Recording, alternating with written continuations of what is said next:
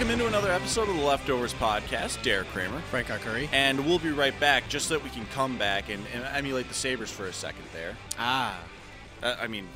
We'll talk more on them as well. We're going to hit a lot of things here today.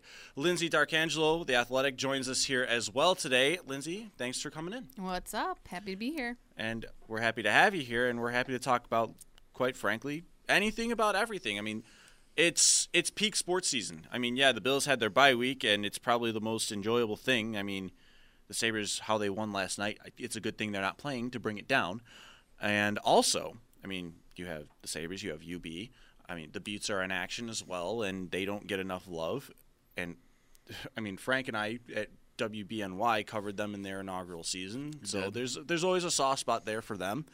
And, you know, UB Hoops, men's, women's, the football team, looking to clinch the MAC East next week against a bad Bowling Green team, so they better. Honestly, where to start? Not sure. The easy way would be the Sabres and what they've been able to do over the last 3 games, taking 6 points from 3 of the teams in the top 6 and landing themselves 4th in the NHL standings. Right. It's kind of surreal. I mean, I don't think anyone really I think people expected better, but I don't think they expected this. At least right away. Yeah, this has been one of those things where you can't count them out anymore. Quite simply, that's how it is. And this is, let's see here. They go ahead and fall 1-0 to the Jets. They come back eventually in the third period. They were down 2 goals against Vancouver. They've been down 2 goals against Anaheim. They were down 2 goals last night to the Wild. And you can never count them out of things anymore. I remember sitting there in that Vancouver game. As a fan, I went down into one of the seats in the corner, and I saw people starting to get up at 3 minutes and 30 seconds left, and they're still down 2, and I'm thinking, amateurs. Because they're not dead to me. And I've come to that conclusion a long time ago, not just from last night. And I knew I couldn't count them out simply because they have the talent and the will to do it. Now it's just like, you're not leaving until the final second these days with this team. No, they're competitive. And like you said, they're in every game, and whether or not they eventually come back or don't, you want to see what happens, and that is such a switch from last year to this. I find it interesting that you say that they're more competitive. They were competitive even in the tank years, because there were games where there were a lot of 1-goal games, even 2 goals like 3-1 or 4-2, things like that. But at the same time, when it got to like 5 minutes left in the game, you could essentially say, this one's over. Mm-hmm. Now, you can't. You literally have to wait until the end of the game. Maybe saying that they're not, or they're more competitive is lack of phrasing. I guess what I'm saying is they're more able to like pull it out. You know what I mean? Like, yeah. They couldn't pull out those games last year. It's almost like they couldn't get over that hump, or whatever you want to call it. This season, they're scoring those goals. They're making, those they're making those extra, I don't know, passes, shots, whatever, and the goals are going in. There's a lot more confidence in this group. That's a good way to put it too. And I think a lot of it too comes down to the goaltending. It's gotten a lot better. Robin Leonard a couple of years ago, he was good. He had a .923 save percentage in 2017. The 2 seasons ago, I think it was around there. And Andres Nielsen, when he was the backup here, had a good year as well. But then last year, everything just went to hell pretty much, with Leonard having a really bad year. Chad Johnson was worse. And so you can never get that big save out of your goaltenders. Mm-hmm. Now you're getting it out of Carter Hutton and Linus Ullmark. And it's not even just one. You're getting it out of both guys. Mm-hmm. You can go into each game knowing your goaltender is going to give you a chance. Right. And nowadays in the NHL, that's going to go a long way, because you've seen teams like Pittsburgh be able to roll 2 goalies when they won back-to-back cups, and Matt Murray and Marc-Andre Fleury. I mean, I still look at the Sharks as a team that can do that, because I'm a really big fan of Aaron Dell as a backup along with Martin Jones. Even I mean, you can even put Vegas in that with having Fleury and then all the other goalies that they had, but guys like Malcolm Subban and gives them a chance. So you're seeing that the Sabres are making these moves to keep up with what the NHL is trending towards, and now you're seeing the results of it. And I think too, they themselves seeing how they're pulling these games out, seeing where they are in their standings, and that, as you said, has given them more confidence going forward and saying like maybe we are good, like maybe we can compete with the top teams in the NHL. And they're even doing the things that they failed to do well much better this year. For example, you look at how Jack Eichel's the first player they're sending out in the shootout now. The man was 1 for 9 in his career before this season, and he's 2 for 2, perfect on both chances. Eichel even said it himself after the first shootout that, it's not something that I've normally been good at. But what does Phil Housley do? He realizes, you're the captain, you're the face, you can do this. Go get it done. Go get it done. And he has. And he has Housley knows, he has the skill set to do it. Mm-hmm. Just go do it. Mm-hmm. And that is just one of the ways that it shows. And another one came last night. I mean, post-game, you hear Rasmus Dahlin twice during his post-game interview say, I love playing for this team. I love playing for this team. Mm-hmm. First off, we love you too, Swedish son of Buffalo. Second off, and more importantly, Brian Koziel had pointed it out, what was the comment from last year from Ryan O'Reilly? That it wasn't fun coming to the rink. Mm-hmm. It was one of those things where it was a very controversial quote, but very realistic. I mean, he lost his love for the game. Hockey's an 82-game grind. That's why, for example, when the Hurricanes do that little mini skull thing, I'm not going to get mad at that. You have fun in any way possible in an 82-game season playing a physical game. They need to do anything they can to draw on fans anyway, so why not? Oh, let's not take shots here, Frank. Okay, you can take shots.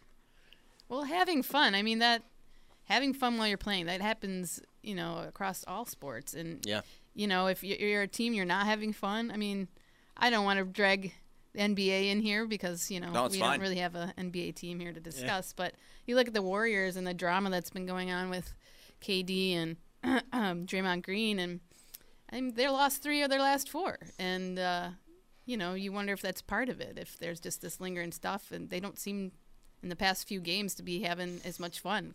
I mean, because when they're having fun, they're blowing out teams. Yeah. Meanwhile, I sit here.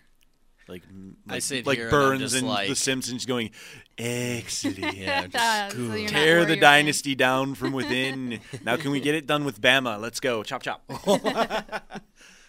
Well, Bama first or New England? Which one? New England. Yeah, come on. New England dynasty first. I have to be a realist. I think Alabama would be the first one to go first. I mean, come on. It's hard. It's the Patriots, and Tom Brady's still alive, and he still has some sort of... I like how you say he's still alive instead of he's still playing. Like he's still, he's still alive. He's still playing. He's still 40, and the Patriots are having a down year at 7-3. Yeah, it's depressing. Yes, that's why I'm not banking on it. Everyone's saying, "Oh, Tom Brady's actually missing throws now." Nope. He's probably going to throw for 400 yards. Don't say that. Shut up.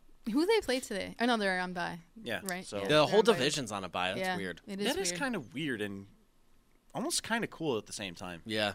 That it's just the same division, all 4 teams, they're off. Mm-hmm. Not that it matters this season because the Bills are dead in the water. And now just the second worst team in the division. Take that, Jets. Way to prep for not Matt Barkley. They didn't have any tape on him. That's why he was thrown all over the field. I still can't believe that happened. That happened. It did. All right. But anyway, I totally derailed the conversation. You did what I normally do. It's okay. Welcome to the Leftovers podcast. Yeah, welcome to the Leftovers podcast. Everyone that listens to it is used to us doing something along those lines. But anyway, you look at the Sabres and you see how much fun they're having again and how much fun the fans are having again. Mm-hmm. There are fans that forgot how stressful it is to watch a hockey game. Well, welcome back because this team's probably going to kill someone this year. I like stressful hockey. This team is going to give someone a heart attack and be the direct cause of a death. I hate to sound dark like that, but that is going to happen. Someone is not But going if to be it- ready for this, but and it's they're going to pro- watch it's- playoff hockey. Someone's gonna die of a heart attack because the Sabres did something amazing. Yes, but what I'm saying is someone's it's gonna- going to watch playoff And hockey. they're gonna and their last words are worth it.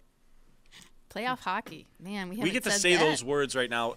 A quarter of the season in is a solid benchmark to be able Yeah. to discuss what they are doing and how Yeah. and what a team can be. This was around the point where I was talking about with potentially firing Phil Housley, depending on where they were. yes. I said right around 20 games. If they're below 10 wins, I think Housley's on the hot seat. They're at 12, and they're above 500. 500.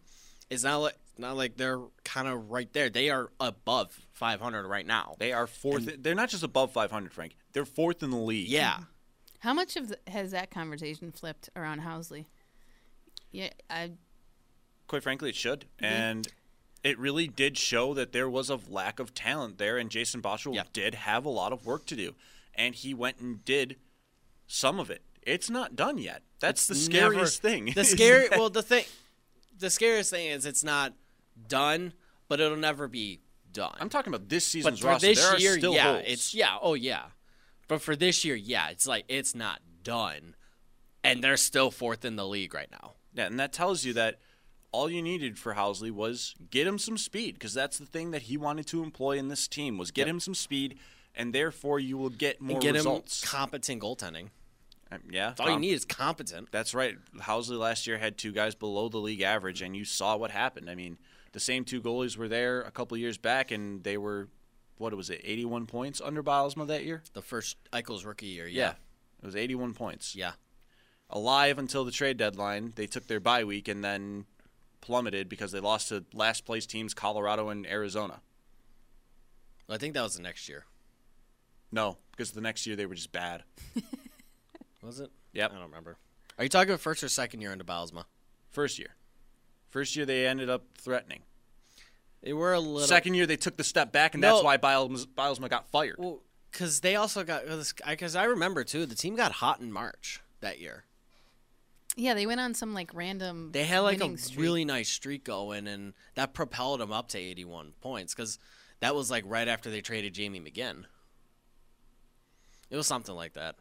Because I think because Colorado was bad in 2017 because they had that big jump last year. They were also bad. Like, they were not Arizona bad, but they were just as bad. They were worse than the Tank Sabres in 2017. I'm not talking about that Avalanche team, of course. Now I have to look it up. Yeah, you do. Because I say a lot of dumb things, and I want to make sure that I'm right on this one. But either way, it's more or less the point of this is the last, this is probably the most exciting season we've had around here for Buffalo since what? The 2011 season when they last made the postseason? Lyndsey was still the coach? Yeah. Wow. Yeah. What were you doing in 2011, Frank? I was a senior in high school. Oh my goodness. Yeah, thanks. I know. Thanks. Why did I ask you first? I was just going back to ECC and trying to get an associate's. I was figuring out my life. I'm like, you guys are youngins. I mean, That was before my daughter was born. The year before. that's a hell of a benchmark to Yeah. look at too. Like last time they were exciting, I didn't. It was like over 6 years ago. Yeah. Yep. Yeah, it's Because she's 6 now. wacky to think about how they managed to do that. By the way, the next year they ended up with 78 points. So I could see why I might be getting this confused. But I do know what this was. That first year under Bilesma, what happened with this team was in March, that was where it looks like things just kind of go up and down. I need to find that bye remember- week. There it is. Hang on. I think found it. I remember in Eichel's rookie year, they went on this little streak where they were winning games. The only streak I see from ooh. That's not a good streak I found. This team went on losing streaks of 6 and 4 that season, probably derailing what they had in them. Yeah. but I think I did end up mixing up the seasons. I was wrong all along, I think. Because the only win streaks that I see here are 3 games in April when, they're long dead and out of the race. Well, I think and then I see losing streaks that are woof. Are you talking about the Bylsma's first year? Bylsma's first year. Yeah, well, I think I combined both of these because in March they didn't really win. They weren't winning 5 in a row or anything. They won 3 games, lost a game, won 2, lost, and then won 3. It's they were winning 5 out of 7 things. It was that. Bylsma's second year, that losing streak. Yeah, it was because they beat St. Louis going into the bye week.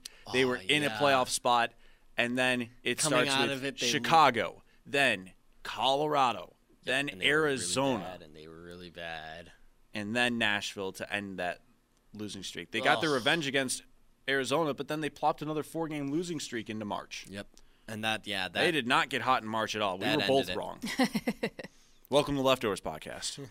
Can you see the esteemed people you are working with right now? Hot, I was talking about so. The Eichel's rookie year. Yeah, the second year, everything just went to dad, and because they didn't end up making any trades at the deadline. They didn't. No. How relieved must Eichel feel right now? Just not even relieved, but also sort of rejuvenated to have this happening, to be a part of it, to finally see this was the plan, and to finally see it sort of starting to come together. Where, I can't imagine for him how he must feel. I think it's coming out in his play. Yeah. You're seeing a guy who isn't afraid to make the tricky pass. He isn't afraid to go ahead and take the shot. He still leads his team in shots. Not many people know that. Eichel leads the team in shots. And it's not even really that close. Skinner's just scoring on a greater clip because he's getting higher quality chances. This team really does seem to have the makings of something special here because of how they're doing it, how everything is going for this team. How is it all working? And here it is. Jack Eichel, 80 shots on goal this season, a 5% clip. That will go up. The second on the team trails him by 14 in Jeff Skinner. Yep. He has 14 more shots than the guy that has 14 goals on the season. So it's not a lack of trying. People saying he needs to shoot more. Well, there are chances. No. Yeah. For example, last night there was a prime chance he had to shoot it. He tries to pass it back to Skinner, and it's a tricky pass. Skinner fumbles it, and there's no chance anymore instead of what was a 2-on-1. That's a moment you want your guy to shoot that, especially when he has a good shot. I think that's what people are talking about when they say he needs to shoot more. Not so much from a number standpoint, but when he has those opportunities, instead of trying to make the extra cute pass or whatever, just let it fly. He needs to increase his high danger quality chances. He needs to just keep those high danger chances. Right now he's more shooting for quantity and not quality. I wouldn't say that. I would say, but it's more so quantity because a lot of times he's just shooting it, which is fine. Obviously, keep shooting it. It's fine. But But it seems like his goal total will skyrocket if he just gets better opportunities and he takes advantage of better opportunities. But there's plenty of other factors with this team that are kind of flying a little under the radar. You're seeing a great season from Jason Pominville, the rejuvenation, 17 points in 20 games. Yeah, that's a clip that nobody saw coming this year from him. And a lot of people, I remember how ablaze Sabres Twitter got when they put Skinner, Eichel, and Pominville as that line. And everyone's like, Pominville, really? I'm like, and it works. And it worked. And then we're all looking around going, really? Phil Housley's the NHL coach. We're the people on Twitter. Yep. Whoops. So he maybe he knows what he's doing. Maybe he knows something that he knows a thing or two about this hockey game. But I've loved Kyle Oposo this year. I think he has gone under the radar, a very underappreciated player this season. Yeah, he's still not going to be fast, but he looks smoother as a skater. He looks healthy again after that, scare with the negative reaction to a medication that landed him in the ICU. He looks healthy this year. He looks like he is the guy that you brought in from free agency. He's not. Yeah, we know. We should know this by now. He's not a foot speed guy. but he sees the game fast. Sees the game fast, and he still plays it fast. He plays it fast. It's like Reinhardt. They play the game fast. The game slows down around them. They just don't have the foot speed that you'd want to see there. Whereas then you have guys like Michael, Skinner, Middlestat, who are just really fast. That conditional fourth's probably becoming a conditional third. Sherry's got 6 goals on the year in 20 games. That projects to over 20, which means you lose that. He has a 16.7% shooting percentage right now. Still projects. I'm thinking that you're losing that pick. Casey Middlestat has been snake bitten. He's been good. He's got 6 points on the season. Yeah. But you look at a player like that generating at least one dangerous chance per game, and you think that's going to eventually go in. Those are going to eventually turn into goals. They're not going to be just, chances. They will end up on a highlight reel because they will be in the back of the net soon enough. And Middlestat knows it. You ask him about that, and he says there's no confidence issue. He says that, he's just got to keep playing, and those pucks will go in. He knows that there's nothing wrong with his game. And defensively, has anyone really been yelling at a TV about Middlestat lately? I've seen far less negative Middlestat tweets. Yeah. Than I have. You saw in the preseason the mess of a defensive zone player that he was. And now you look at him right now in the regular season, you're like, where'd it go? I'm cool with it, but where'd it go? I'm okay with this. I'm just wondering where that all went. And maybe that was more line mates than Middlestat some himself. Of it attributes to the line mates. But you saw struggles from him in the defensive zone, and now you're seeing a guy who is not just good at fetching the puck on the back check, he is helping you get breakouts. Mm-hmm. You have several players now. Last year it was what? You can count on Eichel to get out of the zone and no one else. Now if you've got this puck on the stick of Middlestat or Eichel or Skinner or that Rasmus Dahlin kid, the puck is going into the... He's pretty good with the puck. Yeah, he's going to get into the opposing zone, and you're going to be on the attack. Like, anytime I see the puck on Eichel or Dahlin's stick, it's like, all right, what chance are we getting here? Mm-hmm. Like, it's an automatic almost. And it's so much more fun, as you were saying, Lyndsey. It's more fun to watch this team, not just because they're doing well. Frank, what was the bar that I set before the season? You wanted to just be able to watch the team. Yes, and have fun doing it. I wanted basic competency. Yeah. And we're getting more than that from this team. Mm-hmm. Like last year, what we got from the Bills was competency. Competency also happened to break the playoff drought. Well, that was like just an extra bonus. Yes. It was. But I got competency. I didn't get a good team out of that. You knew that going into the playoffs, Jacksonville wasn't going to be an easy task. I still say you should have won that game. Oh, yeah, you should have, but... maybe they get their revenge next week. Josh Allen. I don't know. But this Sabres team has given me far more than I asked for. And playoff hockey is going to put plenty of stress on everyone. And I say bring it on. Yeah. People need enjoyable stress in their life. Yeah. They need something to be able to yell at and swear at and be able to just and be happy with. Be happy about being angry at something. Yeah. Is it messed up to say when it comes out of your mouth? Yes. But at the same time, I'm totally cool with it. But there's far more than just the Sabres.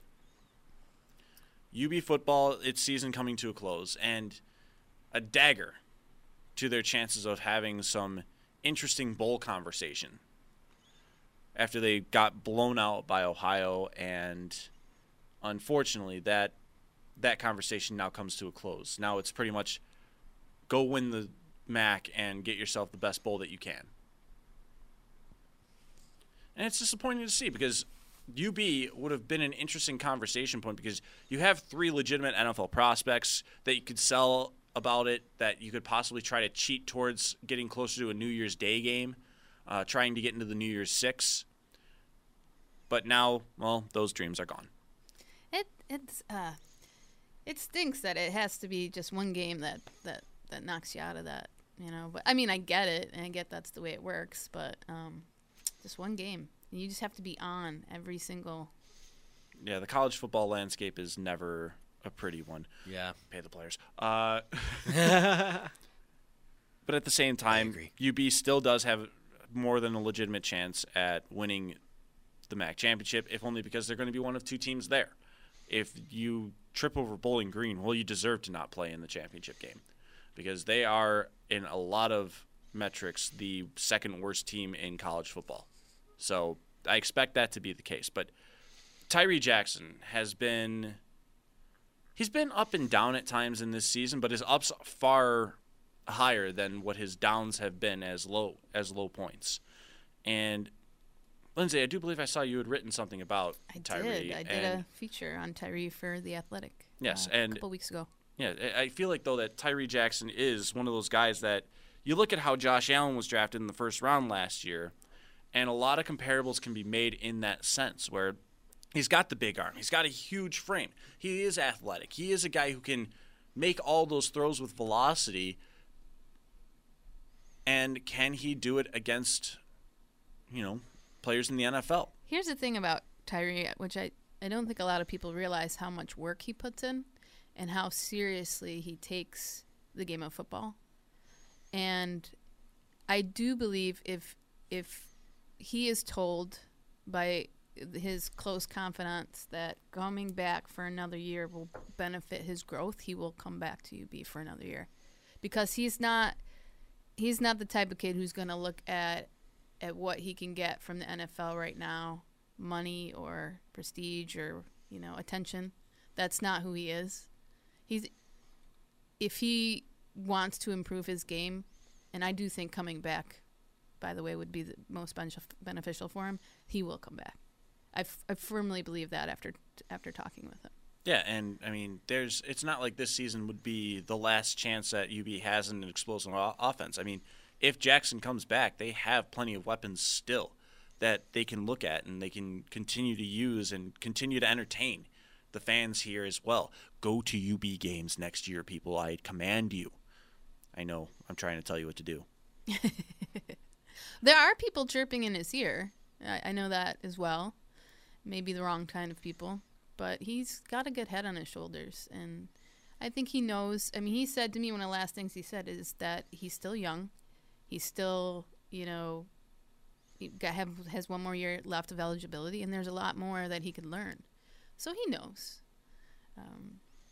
And I personally think that he should stay. I think it would benefit him. And I know this quarterback class in this year's draft or 2019 draft is not that great. And he would probably get drafted higher up because of that.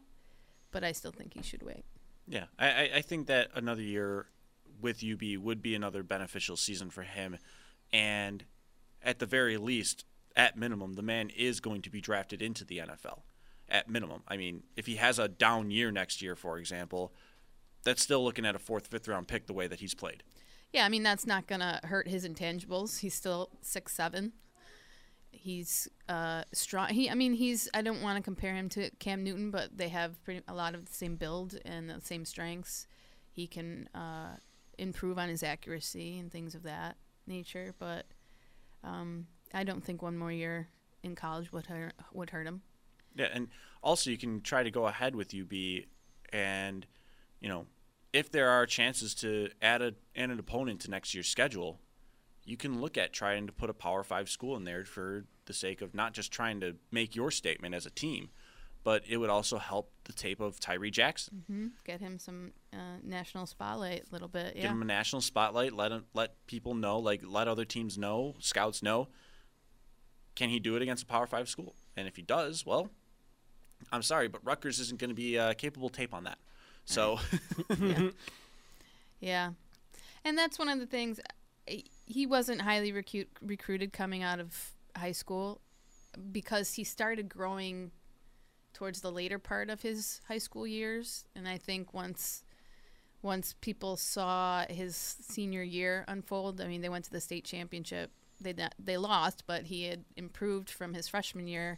They were 2-8, 2-9, or something like that, and by his senior year, they were going to the state championship. And so schools started coming at the end of his senior year.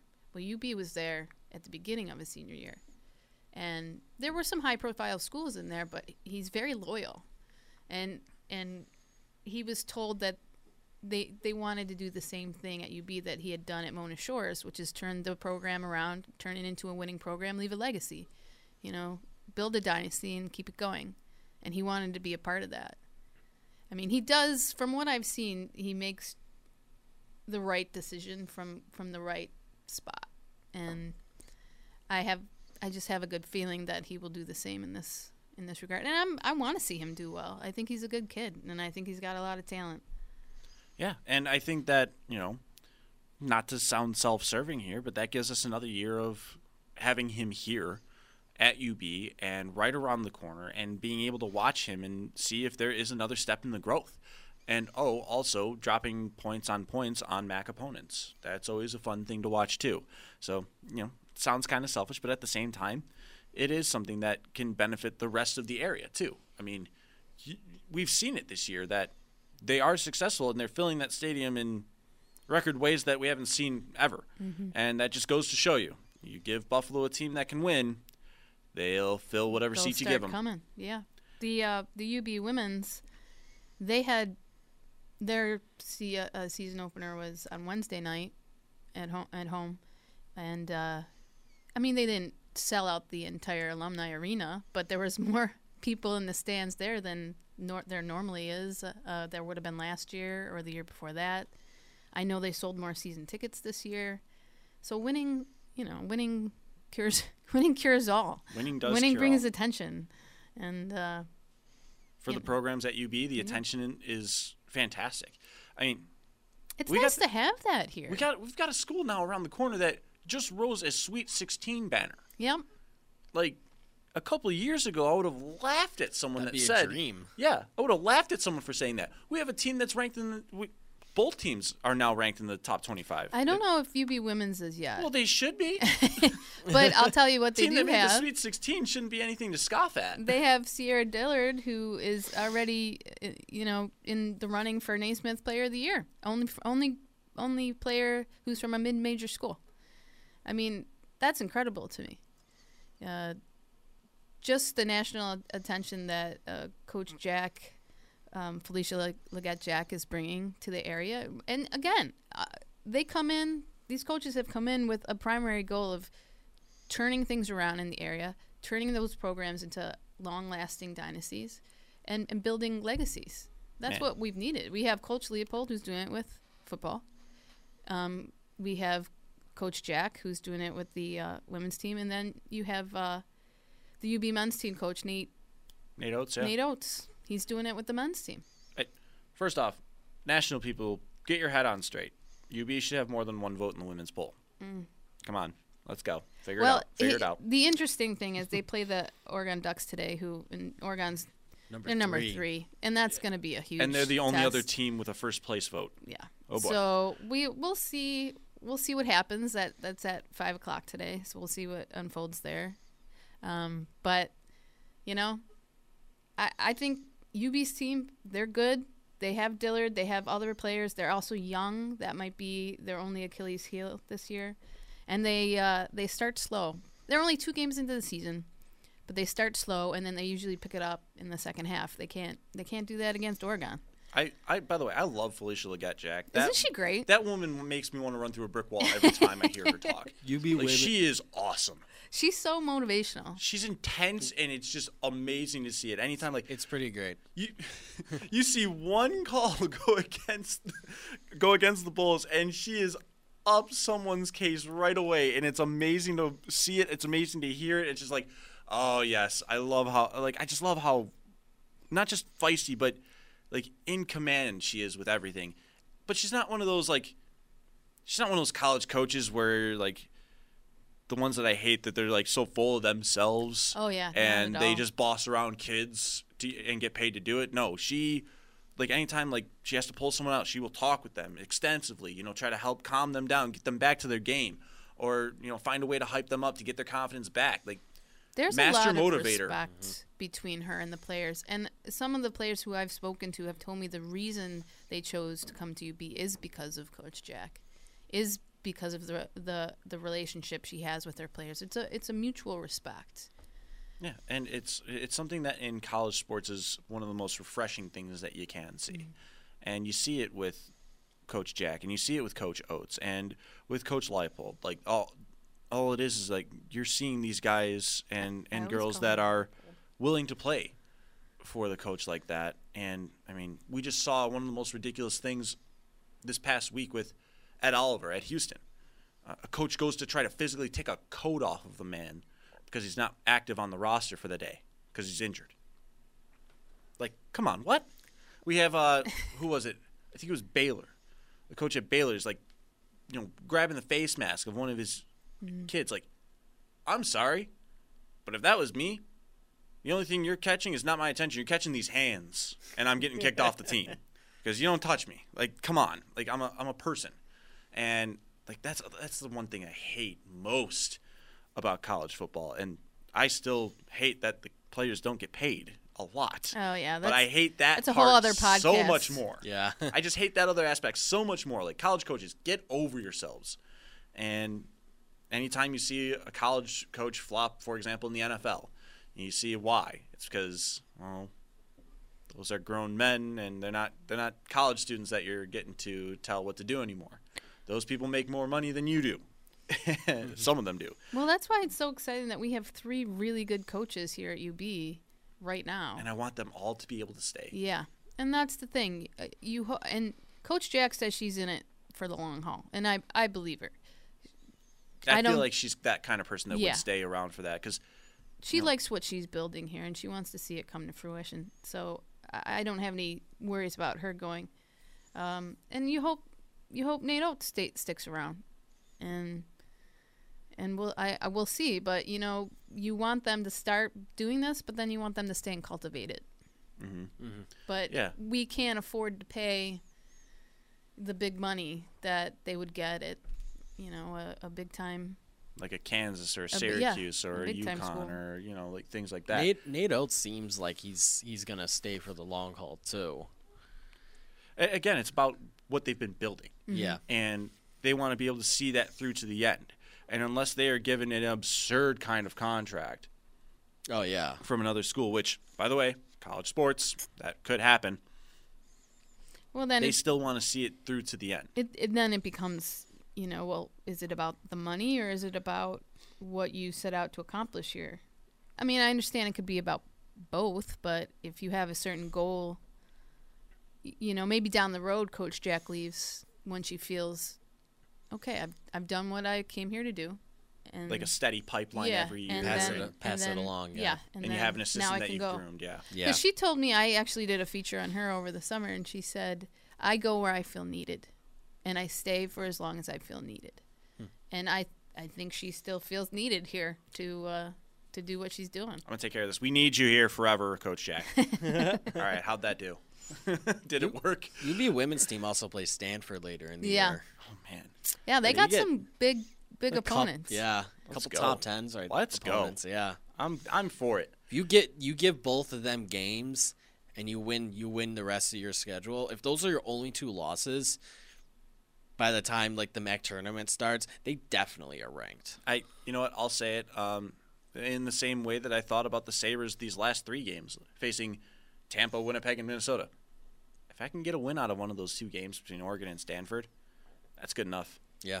Yeah, I don't massive. know how good Stanford is this year. Right now, they're ranked 7th. Well, yeah. And so they're like 3-0, and they would be a challenge for Oregon out there in the Pac-12 as well. So yeah, that would be a prestigious win, and we've already seen a UB school take an early season win against a top-ranked school. Mm-hmm. I mean, we saw the men's team take down West Virginia in exhilarating fashion. I mean, Coach Nate Oates was on our airwaves the next day, and he said, "Can you imagine what happens when we get back to being able to hit our shots?" Yeah, that's the thing too. So when UB women's played Niagara at home on Wednesday night, Niagara is not a good team. I mean, they've gotten blown out in their first 2 games. I think Bonnie's beat them by like 40 points, and they got beat by Iowa State by like 60 points. And so in the first half, they were back and forth. It was like 30-something by the end of the first half. And I was like, this is not good. Because if they're going to be playing these bigger programs, you know, you need to sort of be on par. And they weren't hitting their shots. I mean, that was the main thing. So they come out in the second half. Dillard hits a 3. Comes back down the court the very next play, hits another 3. And it's almost like it like infected the rest of the team, like with her confidence, because then everything they were throwing up went in. Yeah, both UB teams, it seems like they live by the 3, they die by the 3. Yeah, and then they ended up beating them 88-61, which, I mean, it's only like a 20-point margin comparatively. I don't know why Niagara always gives them trouble, but Big Four basketball will do that to you. Yeah, but they still pulled away, like, and they won with enough of a gap, I think, as people expected them to. But they can't start slow this afternoon. Yeah, against Oregon. No, that's a whole nother story, and I'm sure that they'll be up to the task for that. I think that they can give the Ducks a game at minimum. So, or at least I'm hoping for that. I hope so too. So, but again, it's fun to see that not just with UB, like Big Four basketball last year was at a premium. You saw all 4 teams looking promising, and then you saw Canisius, Niagara, and the 2 of them just bomb it in the Metro tournament. And then, you know, Bonaventure, unfortunately, gets smoked in the first round. The same night, though, that you see UB destroy Arizona. That was great. That was that what was a night. An amazing night, because, I mean, we're getting down quickly about Bonaventure, and then the next thing you know, the Bulls are dropping 3s on Arizona like no tomorrow, and we're just like, they're going to win this. This isn't even like, I don't even know if there's drama in this. This is just awesome at this point. I mean, I know there's still plenty of season left to play, but it's going to be interesting to see where they're going to be ranked. I mean, I'm hoping they'll make it back to the NCAA tournament. I have a feeling they will. Yeah. But come that time, you know, if they could stay in the top 25, that's one way to get an at-large bid. Yeah. That's definitely one way to do it. So if they're going to do it, well, sticking around there will be one case for you. Yeah. But my big thing is that West Virginia win was a statement saying, we're still here. Yeah. And like, we haven't gone anywhere. We haven't gone anywhere. March was not a fluke. Last year was not a fluke. We hung with Kentucky. We drilled Arizona. You best remember us. And that's probably the most refreshing thing from that win was we're coming back. We're here. Yeah. We haven't left. And now you better recognize. So now I hope the UB women can have that sort of a statement here. Hey, we made the Sweet 16 last year. Mm-hmm. We haven't gone anywhere. Mm-hmm. We just beat Oregon. You better recognize it. And if that were to happen, well, I think they're getting more than one vote in the polls. Yeah, the only difference there is they lost some valuable seniors last year, and they're a much younger team.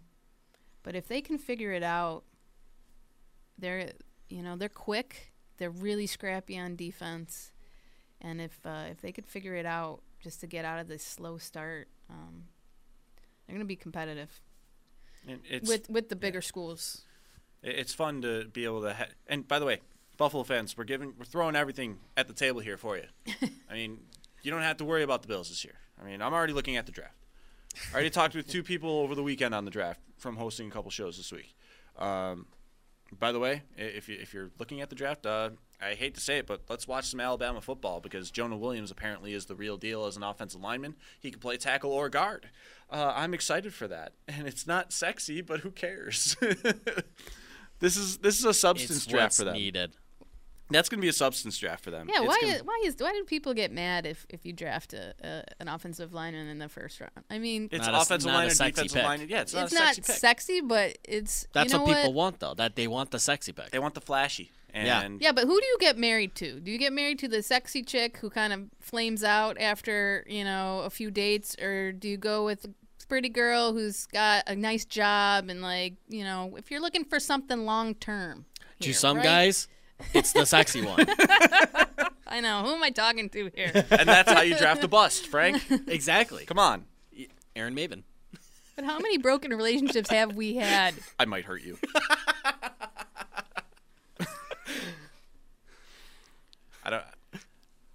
We Yesterday, Kyle played Dominic the Donkey on the air, and I wanted to punch him then. And I don't know if it was a faster reaction with me here or with him.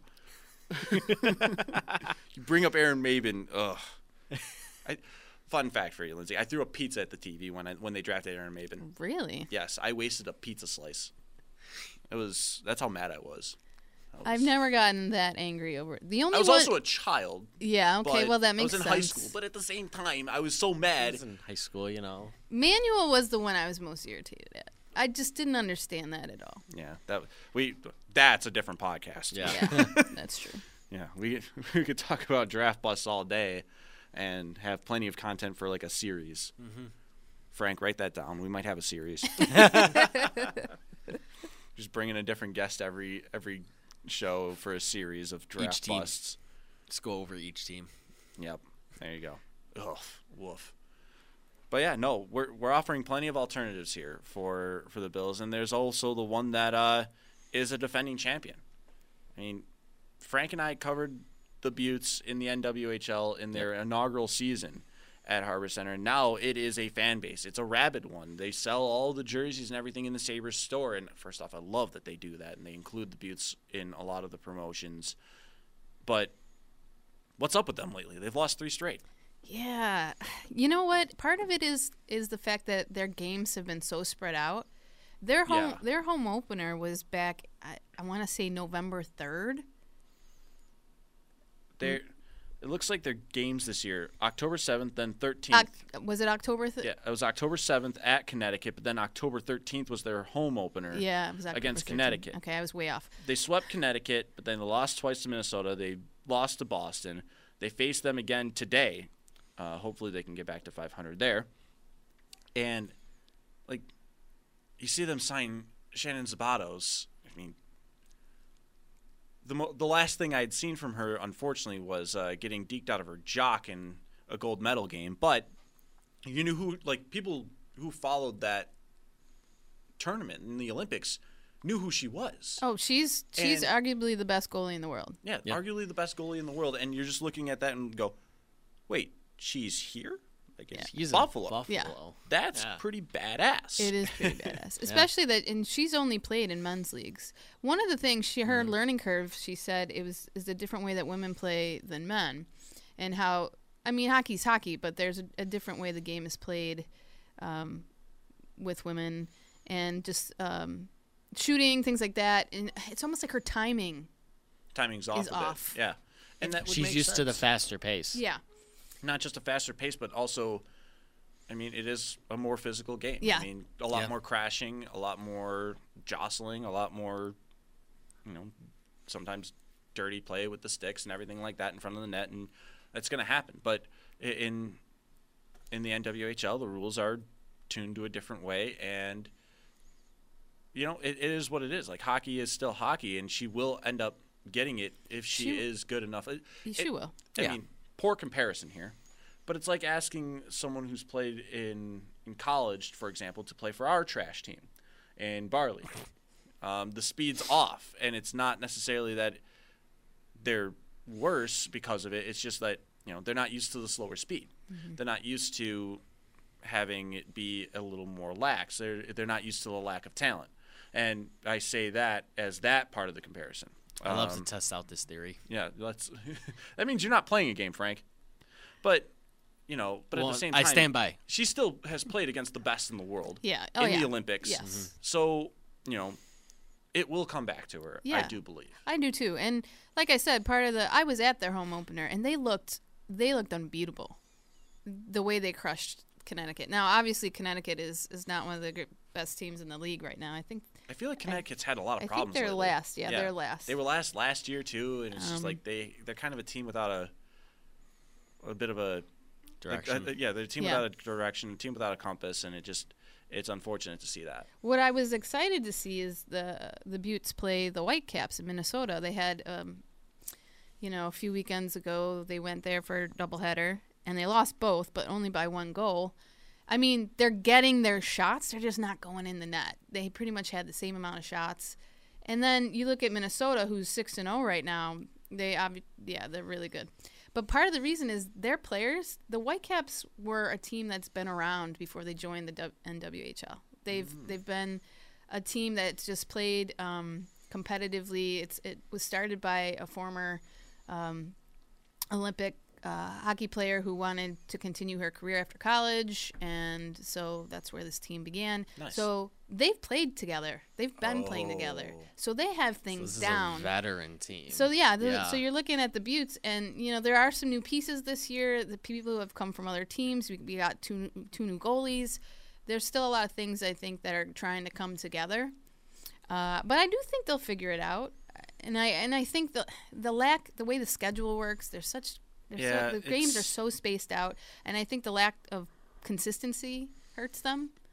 But if you talk to head coach Rick Sealing, he'll tell you that they're waiting to sort of come and just start figuring it out. They're 4 games into the season? This will be their 5th this afternoon. They're playing the Boston Pride again. Yep, Boston has always been Boston's got a pretty good team. So I still think they'll be competitive, and I do think when they do play at home, they're a different team because they thrive off of that crowd. Yes. So we'll see. It's a nice crowd that they have there. It is. They had their season opener. I think they tripled the amount of people in the stands that they did the year ago. At least that's what Nick Fatty, the general manager, told me. No, that's incredible to see that kind of. It was pretty packed. More to the point of, if you give Buffalo a team that can put up some excitement and get you some wins, they will pack the stands for you. And if you can give, especially with what has happened with the Sabres, for example, over the past 5 years, you give them a hockey team that was at least competent, and they will fill the seats for you because they were forever grateful for that. You looked at a team that in the NHL was splitting their fan base because of a tank, and the Buttes show up, and then people are like, a hockey team that's trying to win? I'm in. Yeah, they're 2-3 right now. They're still trying to figure it out. It's entertaining hockey either way. And that's the other thing, is that it is entertaining. It's free-flowing. It's offensive chances galore. And if you haven't tried checking one of those out, I highly suggest it. And seeing Sabatos play in person is a treat. I've got to watch her practice, because we happen to play at Harbor Center, and I've gotten to watch them practice, and I could see how skilled she is even at a practice. I'm just like, I'm taking the time right now to just appreciate this. I'm here too early, and I don't care. I'm gonna take an Buttes practice. Why not? Yeah. And it's awesome to see that they can get that kind of a high profile talent into this league. And that's hopefully a good thing for this league. I've had my questions about, can they sustain it? Would there be a possible merger with the CWHL? Those are things that have been questions in my mind because, I think those are questions we all have. And it would be beneficial for the players and the league itself if they were to combine. They could afford to pay better salaries and expand fan bases. So I've heard that Danny Ryland, the commissioner, the woman who started the NWHL, is considering it. They're in talks, but nothing's really come of it. So I think it's just something to keep an eye on. But it would be beneficial overall. If they want the NWHL to keep growing and to be sustainable, something's going to have to happen. And I mean, even the CWHL, they have a team in China. I'm pretty sure travel costs are not necessarily what I would call a good thing there, and it makes me think that it would make even more sense having one league have a team in China, the other has 5 teams, and you want to see more games on a more regular basis. Plus variety for the players. I mean, you end up playing the same 3 or 4 teams, a handful of times each year. It starts to get a little... Create divisions and see what the alignment looks like, and that would be something cool to watch out for. And then you can get the NHL teams to help out with more of the fan base and try to get more people engaged in the sport and more people watching as a possible combined league would be there. That would, let's make these things happen. Yeah, there's ideas. Where's my money to say these things and make it happen? All right. All right, just pay me up $1 million. The only thing I'll that would keep it from happening is egos. Ego is dangerous. So unfortunately. Unfortunately, ego is dangerous. I mean, not with me or Frank. No, you guys don't seem like that. I make fun of myself all the time. Mostly because I deserve it, and I say stupid true. things. I mean, I was once paid to say the word pudding out of context, no reason. That happened. Yep. Do I dare ask? I just wanted to say something stupid because I get jealous that Skip Bayless gets millions of dollars to say something stupid. Yeah. So I just went with the first thing that came to my head. And I don't know was why pudding. it was that. I broke Frank. I was laughing. We had to stop recording. I was laughing. So I lost it. So yeah, no. And that's not even the dumbest thing I've said. I, on record 1 year ago, said it was a good idea to put Nathan Peterman in. You did. That was not good. Well, what did the coaches see during preseason that gave them so much confidence in him? He obviously performed different in practice. He's one of those. He's just not a gamer, it looks Yeah. like. Then when you get out for the actual game, it's like you're skittish. You just are throwing checkdowns completely. You're not looking to the left side of the field at all. I think the Bills broke him. They broke him. They broke him by throwing him in against a team out west with a great pass rush. And, you know, like the people that were saying, like, hey, we should start Matt Barkley still. And I think head coach Sean McDermott made the right call saying, we're starting Josh Allen if he's healthy. Well, that's what People don't remember something. The Jets don't have a pass rush. Right. There's a reason he looked that good. And, for example, when Allen looked good against Minnesota, yeah, they have Danielle Hunter, who leads the league in sacks, but they didn't have Everson Griffin. They had some injuries along the D-line, so they only had one guy to key on. Mm-hmm. And the next thing you know, the Bills hang 27. Starting to notice a pattern here. People don't remember that pattern. So you're not getting it against Jacksonville. That's going to hurt. I hope that Josh Allen is at least 100% before that, so that if he does get hit, because he's going to get hit, that he's okay. I'm done with the Bills. Done with the Bills there. Sabres play 3 times this week. That's going to be interesting. The Buttes get to come home next on December 8th against Connecticut. I got the schedule right there in front of me. Ooh, they get... I'm not seeing this right. I am seeing this right. Are you seeing this right? They play 6 straight home games. I told you the schedule is weird. The schedule is weird. I wanted to make sure I was seeing that right. And it's and then they're all spread out. To be fair, they've also played 4 of their first 5 away from Harbor Center, Right. away from Buffalo. So this is going to be their chance to make it up. By the way, they get a KeyBank Center game Yeah. on December 29th. That's going to be cool. So let's try to fill that in, fans. Let's try to fill Hell that game yeah. up. We're going to start that petition right now. We're going to try to fill that game up. So, Lyndsey, thank you for coming in. Thank you for talking all things with us. Thanks for having me. It was fun. And that's what we try to do here. I mean, we're not in it for the money. We're here to have fun.